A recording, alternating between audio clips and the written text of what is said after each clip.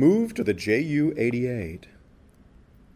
Sometimes technical intelligence personnel went to great lengths to recover enemy equipment and bring it back for exploitation.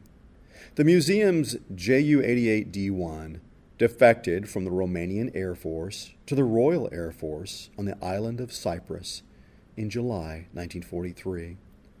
The British flew it to Egypt and turned it over to American volunteer pilots at Cairo in October 1943.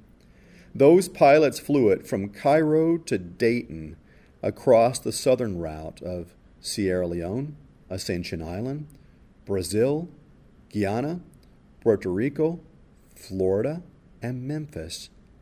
It received the name Bakshish and the tail number of FE, for foreign equipment, 1598. As a part of its testing, the Ju-88 underwent 36 hours of trial flights at Wright Field and was one of 2 Ju-88 bombers that operated here during the war.